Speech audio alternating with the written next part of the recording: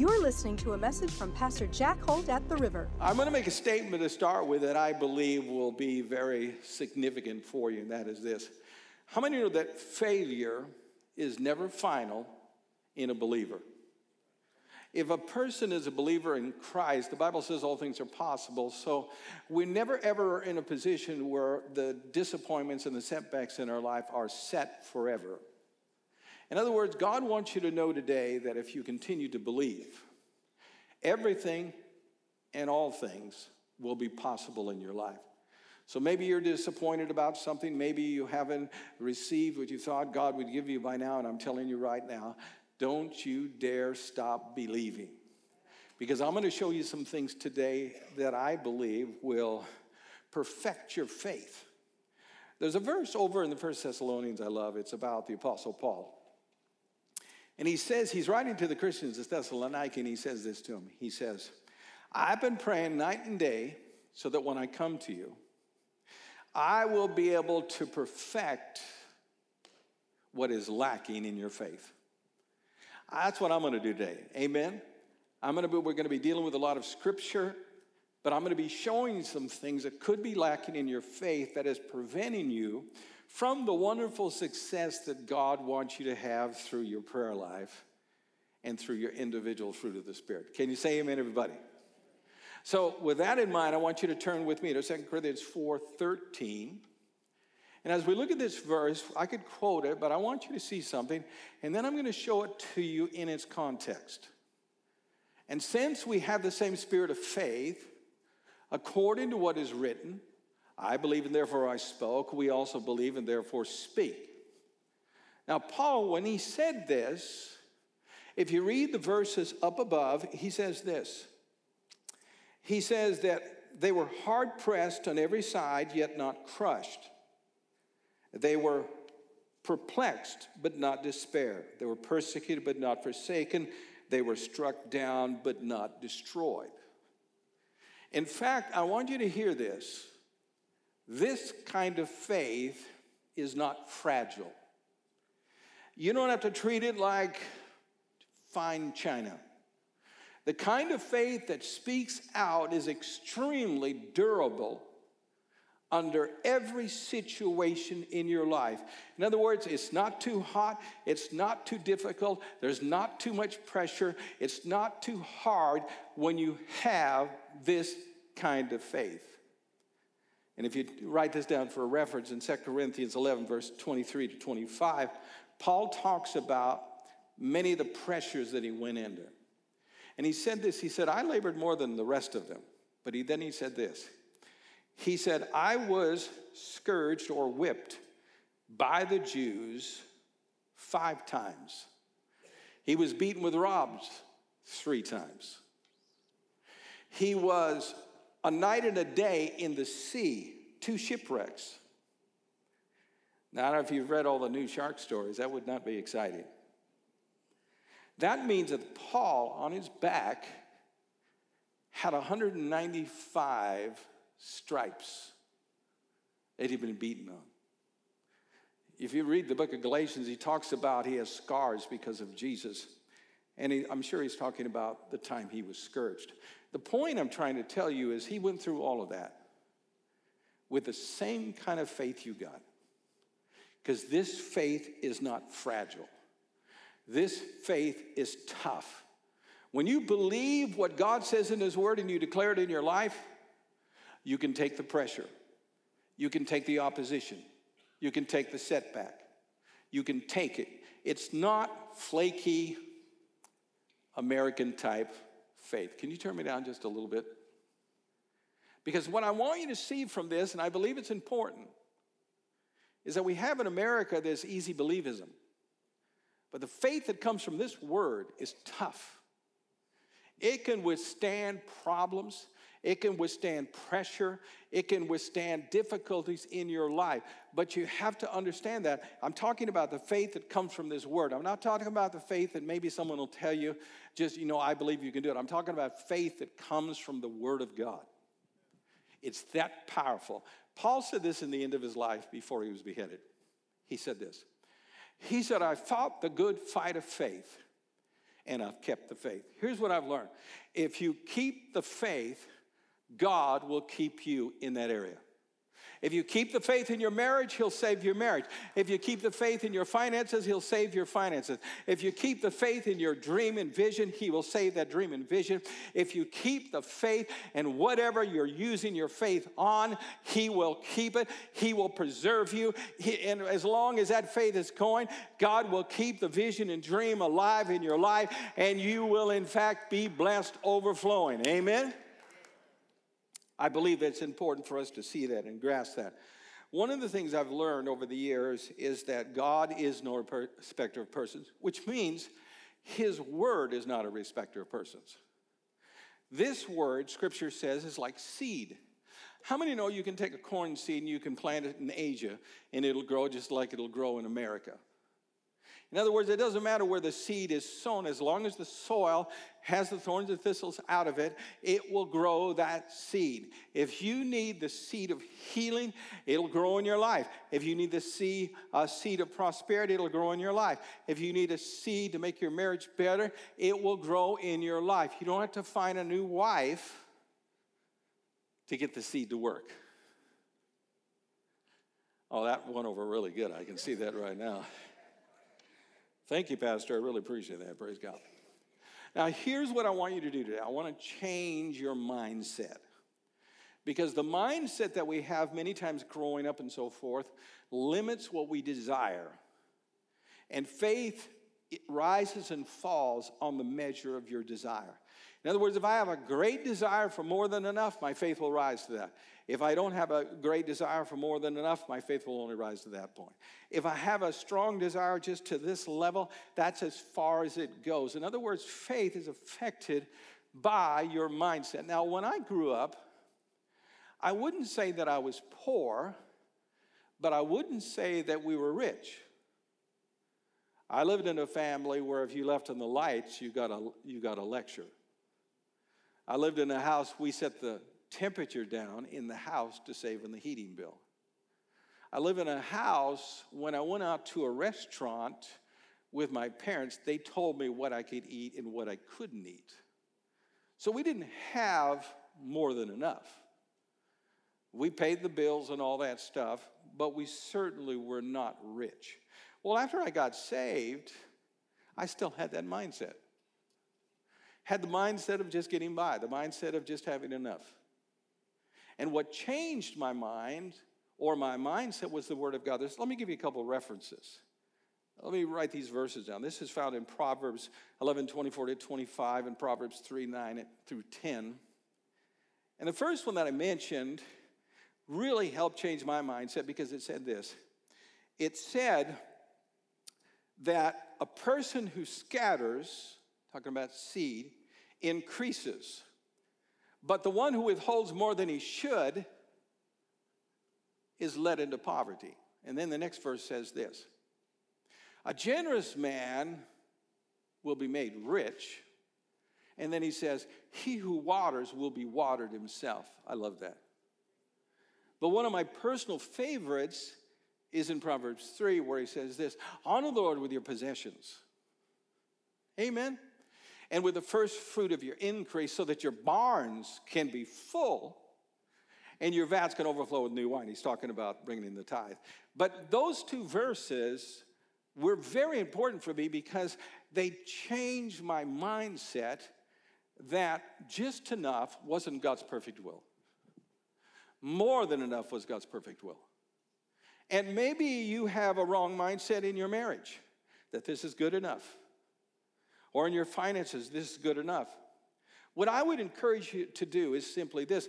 Go to the Scriptures and find the Scriptures on the areas in your life that you're living right now so that you can make sure that your mindset is in proportion to what the Scriptures say so that you can desire and ask things in faith at a level that is most pleasing to God. It's kind of like in marriage. You know, I've had 2 kids. Got 8 grandkids, and both of my kids take their family to church, and they live a Christian life. Now, that's not by luck. That's not simply because I was lucky with raising my kids at all. when I raised my kids, I went to the scripture to find out how to raise them. And one of my favorite verses is found in Ephesians, and you can write this down, Ephesians chapter 6, verse 4.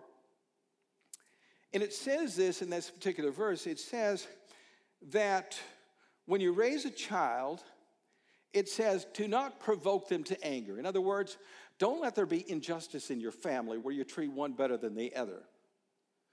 Don't do things that irritate them that they sense is unjust. But it said to train them in the admonition of the Lord. And if you've been preaching as long as I have, you know the difference between teaching and training. Training, you don't sit down and tell them what to do. Training is you show them by example. My son came to me and said, Dad, how do you pray? And he asked that question because he saw me praying all the time.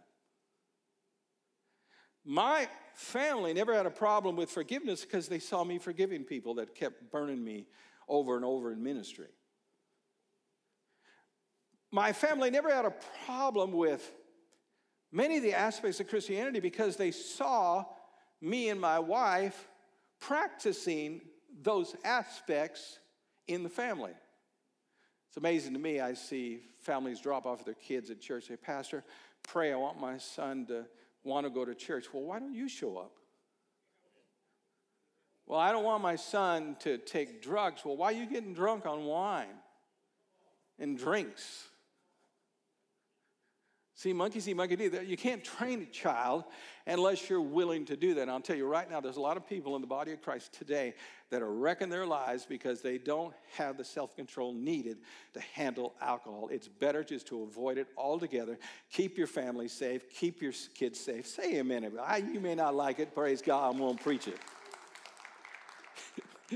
Amen. Praise God. So my point is, when you're dealing with this stuff, you got to change your mindset, and you change your mindset through the Word of God in your life. If you don't change it through the Word of God in your life, you're going to miss out on what God has for you. You're not going to be that influence that you need to be in your family, and you're going to get a setback that's going to stay set. You're going to get a setback in your marriage that stays set. You have to change your mindset so that your desire begins to increase more and more in your life. Amen? Can you say amen, everybody? So I always go to the Word of God first to get faith for what I need. And you can get faith for money. You can get faith for marriage. You can get faith for health. You can get faith for visions and dreams and talent. You can get faith for anything you need in this book right here. It has all the seed that you need to succeed in your life. Amen? Hallelujah. And what I do, because I love to get to the source, is I don't spend a lot of time with paraphrases. If you know anything about the Bible, you'll know there are Bibles that are paraphrases, and there's a Bible that are translation. A translation, to make it simple, is this. You take the original language it was written in, and you put it in your language. So if it's Hebrew, you put it in English. If it's Greek, you put it in English. A paraphrase is different. A paraphrase takes the meaning of the verse and says it through the author's mindset. But it's not the unadulterated word unless you have a translation. That's inspired. That has power. That can heal you. That can raise you up. Can you say amen, everybody? I'm not opposed to paraphrase. I'm just telling you, I like to go to the pure Word of God. Are you here? You're gone home. Praise God. Hallelujah. Now, I'm going to show you a truth here that I think is one of the reasons why people have a hard time having faith in many of the situations they're facing in their life. And that is, as many times we don't feel deserving of what we're asking God for. Lord, I'm asking for a second chance. I'm asking for a third chance.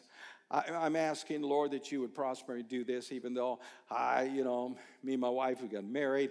I didn't go to school, and I was living with her. She got pregnant. And so many times we have a hard time receiving from God. because we feel like we are unworthy. I want you to remember this. Whenever you place your faith in Christ, forgiveness is automatic. Let me say it again. Whenever you place your faith in Christ, forgiveness automatically follows in your life. To prove that to you, one of my favorite verses is the James, half-brother of Jesus. He said this. He said, was anyone sick in the church? Let him call for the elders of the church. And then he says, and the prayer of faith will save the sick, and God will raise him up. Does that sound like he's getting healed? Does it? And then he says, and if he's committed any sins, they shall be forgiven. In other words, as soon as he started exercising faith, the forgiveness that he needed was added to it. Amen? In other words, when you give your life to Christ, and many of you have done this, you've surrendered your life to Christ, you were born again. At that moment, God forgive you of every sin, even the ones that you didn't remember, even the ones you never thought about. He forgave you of all your sins, from the littlest to the biggest in your life, instant, past tense, present, and into the future. Isn't that awesome? Now let me show that to you in Scripture. You remember the man that he had 4 friends bring him on a pallet to Jesus. They couldn't get in the house, so they climbed up in the roof, tore up the roof, and they let the man down. Jesus saw their faith. They came for healing. And what did Jesus say? Your sins are forgiven. And then he healed him. In other words, as soon as you use your faith, forgiveness comes along with it, which means God removes whatever would cause you to be unworthy of the blessing. Now, the problem that a lot of people have is because of one verse they don't understand, and that is 1 John 1:9 that says, if we confess our sins, he's faithful and just and forgive us and cleanse us from all unrighteousness. And we quote that one verse, and so we become sin conscious. Can I think of any sins that I should have said I was sorry for here and so forth? First, that verse doesn't say to ask for forgiveness. It says that if we confess, which means to say the same thing that God says about your sin. That's what it means. He is faithful and just. If you look at the verses before it, in verse 8 and verse 10, you'll see this. He says, anyone who says they have no sin deceives himself. That's what's said before the verse. After the verse, John says, anyone who says they have not sinned, you're making him out of the liar, and the truth is not in you. So the whole premise of the whole discussion is to let the Christians know that just because you're born again doesn't mean you're without sin. Sin's inside of you. But in 1 John 1:9, he's telling them that if we continue with our confession of faith, that forgiveness and cleansing continues. Now, here's the part that people miss. The Greek word for forgiveness and the word for cleansing are not present tense. They're in the past. In other words, because of what Jesus did in the past, forgiveness is ongoing in your life when you receive Christ Jesus as your Lord. Say amen, everybody. Now, to anchor that down, write this down. Hebrews 10, verse 12 through 14. Favorite verse. It's talking about Jesus. It says, and this man, talking about Jesus, afterwards offered one offering for sin forever, and sat down at the right hand of God. Woo, can you say amen? From that time, it says, waiting till his enemies are made his footstool. Then he repeats it again and says, by one offering, he has perfected, watch this, forever those who are being sanctified. Woo! Say amen, everybody. Now that makes it really clear, not to mention the fact Colossians 2:13 says that when you believe on Christ, all your sins were forgiven. Hallelujah. You say, why is that important? Because people can't use their faith correctly if they don't feel deserving of what they receive. But we don't receive because of our worthiness. we receive because of Christ inside of us. Hallelujah. Isaiah chapter 43:25 says this, I am even the one who blots out your transgressions and forgives you for my own sake. And then he says, I will not remember your sins no more. You know why some of you struggle in your faith? Because you won't forgive yourself. God's already forgiven you, but you won't forgive yourself. You beat yourself up over the fact that you did this or you did that, or you should have went to college, or you should have did this, or if I would have listened to my wife, whatever. And because of that, your faith is failing. What I want you to do is say, Lord, if you forgave me, I'm going to forgive me. Amen. Now you're going to run into people that tell you not to do that, but I'm telling you from the Word of God that for your own sake, you have to forgive yourself. Just like God had to forgive us for His sake so that He could work His power through us. He can't work His power through us if He had not forgiven us. Hallelujah. So there's a power involved with that. Now this whole sermon that I've prepared, it's got such awesome truth in it. But what I wanted to close with, that will take a few minutes, is a verse verses that Peter does in 2 Peter chapter 1, verse 5 through 8. And in this verse, Peter, who remember denied the Lord 3 times, tells the people that if you add these 7 qualities to your faith, he says, and if those qualities are yours and abound, you will neither be fruitless or barren in your life. But as if you lack these things, you're short-sighted, and you have forgotten that you've been forgiven of your former sins. So these 7 things are added to your faith. And as we look at them, I want to say this to you because it's very important. The order of it is very significant. It's kind of like making macaroni and cheese. I'm not much of a cook, but I do know how to cook a few things. And when you make macaroni and cheese, you cannot put the noodles or you can't put the macaroni in the water until the water is boiling. And you can't put the cheese on the macaroni until the macaroni has been cooked well enough. Amen? If you don't do this process right, you got a slimy mess. Say amen. So let's look at the order of this, and you'll see what I'm talking about. He says, I want you to add to your faith. First thing I want you to add is excellence. Say excellence. Some of your translations say virtue, but it is actually the Greek word for excellence. Excellence is when you give your best. Say amen. You give your best. In other words, you see excellence emphasized in Isaiah 1:19 when he says, if you're willing and obedient, you shall eat the good of the land. In other words, it's not enough to be obedient. You got to have a good attitude in it when you're obedient. That's obeying God with excellence. Amen? And that's the only way you get the best that God gives you. Amen? Is by doing that. So he says, I want you to give the best you have to the Lord. And then he says, I want you to add to this excellence knowledge. Now, what kind of knowledge is he talking about? Well, let me give you a reference. Proverbs 2:4-5 says that if you seek her with silver and search for her with hidden treasures, then you'll understand the fear of the Lord and you shall find the knowledge of the Lord. In other words, the knowledge he's talking about here is this.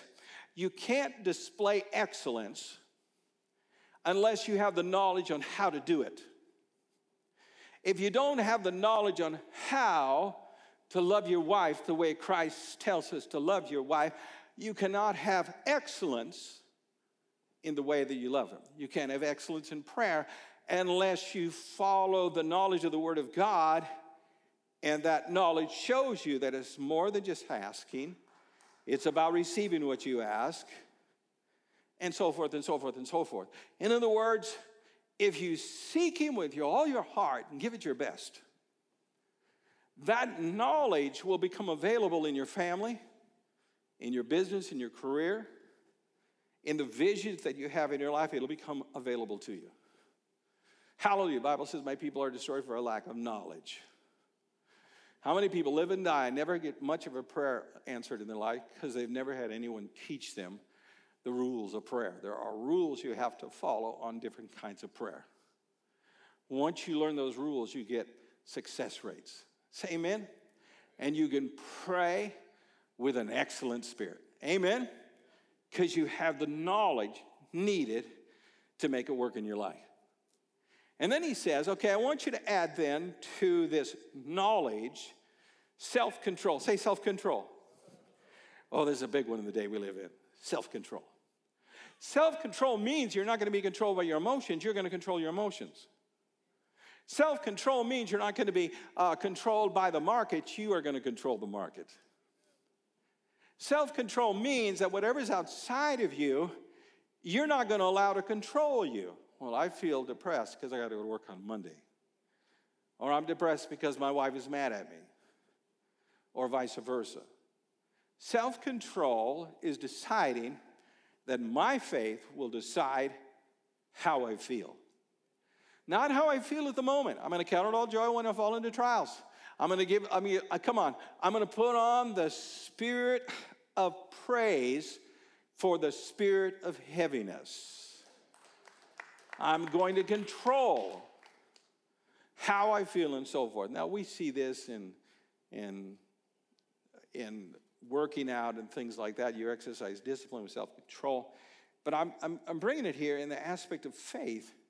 Faith cannot win without self-control because you got to control your thought life. You got to control your mouth. You got to control how you feel.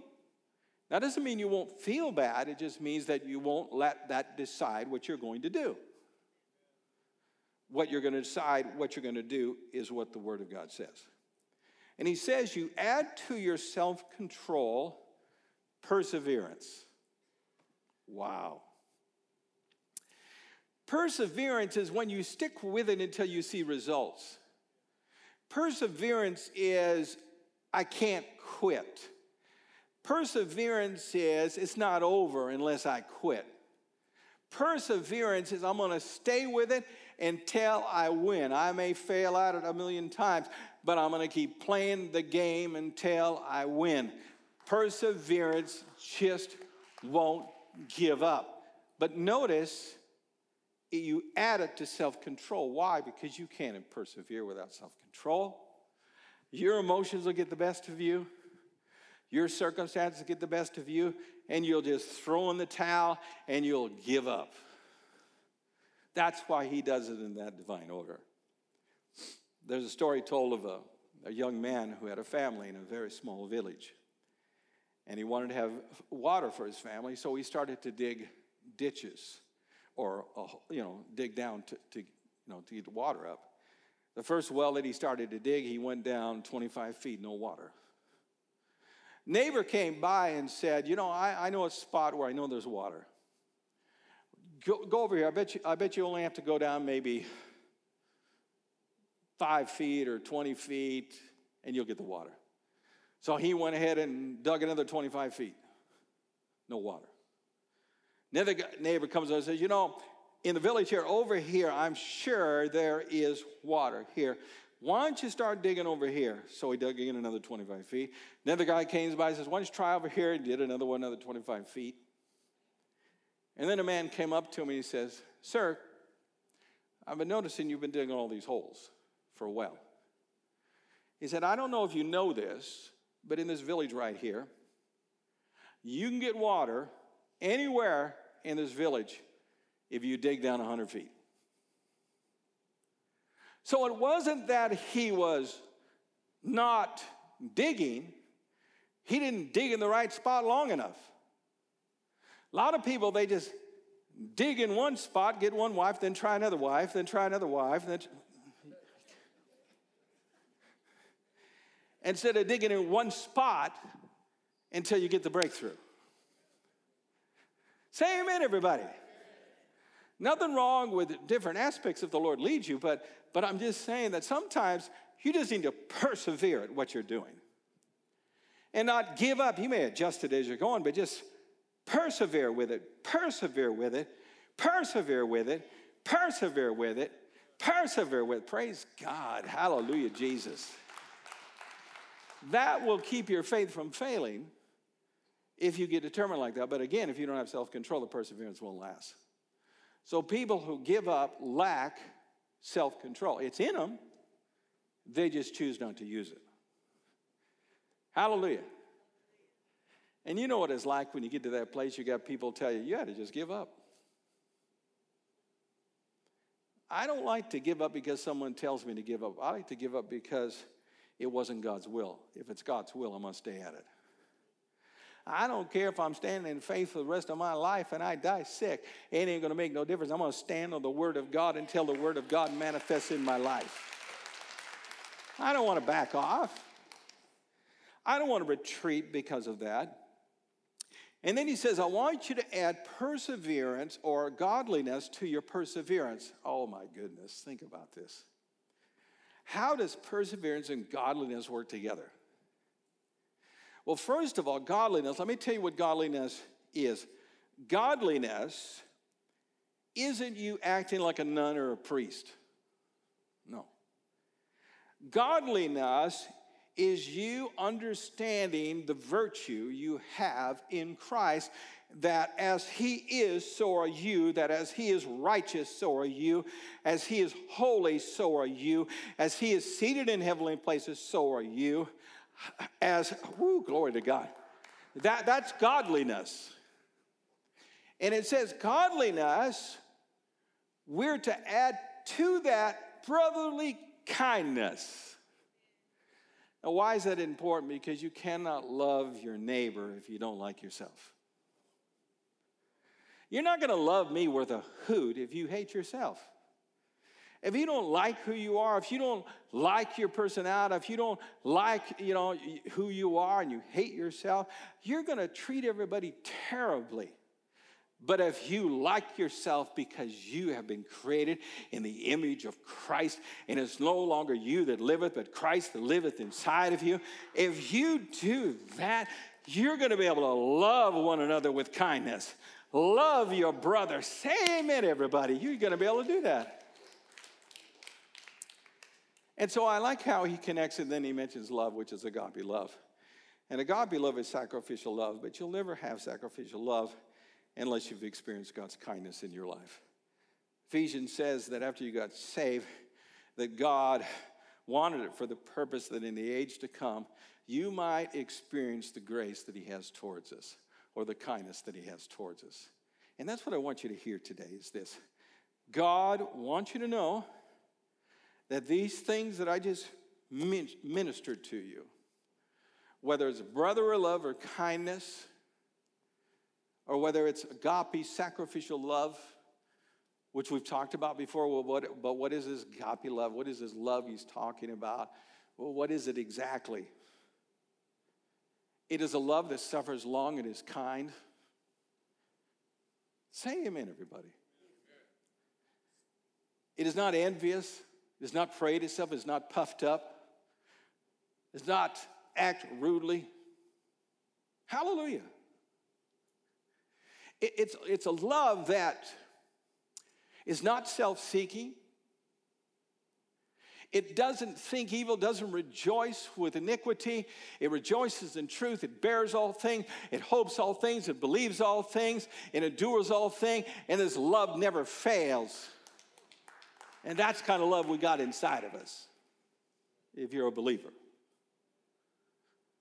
Now, let me close with something. It's a story that I think you can really relate to this. This is actually a true story. It was about a farmer in Africa. And this particular farmer in Africa had this nice farm, but some people started telling him about all these diamonds that were in Africa. So he decided, I'm going to leave the farm and let somebody else, pay someone else to keep it up or whatever, and I'm going to go out and I'm going to look for these diamonds. So he goes out on this big treasure hunt to find all of these diamonds.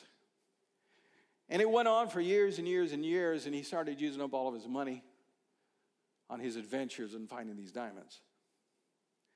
Till eventually he couldn't afford it anymore, and so he decided to sell his farm so it could finance him continuing to look for these diamonds. So he sold his farm to another man, and the man came in with his family. And the man had something happen that was very unusual. He was out looking at his new farm, and there was a stream that went through it, and he noticed there was a stone in the stream that was unusual. It just wasn't like most stones. So he took the stone, washed it off. He liked it so much he put it on the mantle of his fireplace. A friend from town came in and was visiting with him and noticed on the mantle this odd-looking stone. He says, "What is that?" He said, "I don't know. It's just very unique, and that's why I washed it off, put it there. It's a very unique stone." And he said, "I tell you what, let me take it into town. I know somebody that can tell you what it is." They discovered it was one of the largest diamonds ever found in Africa. And in the stream and in the property was one of the largest diamond mines ever found in Africa. And here's the point. The guy had all the diamonds that he needed, and he was looking for them somewhere else than where he already possessed. Peter said, if these things are yours and abound, you will neither be barren or fruitless in your life. In other words, when I got saved, God put these treasures inside of me. I don't got to look for them out here. I don't got to look for them out there. The treasures of God are inside of every person. I remember when I gave my life to Christ, it was so exciting.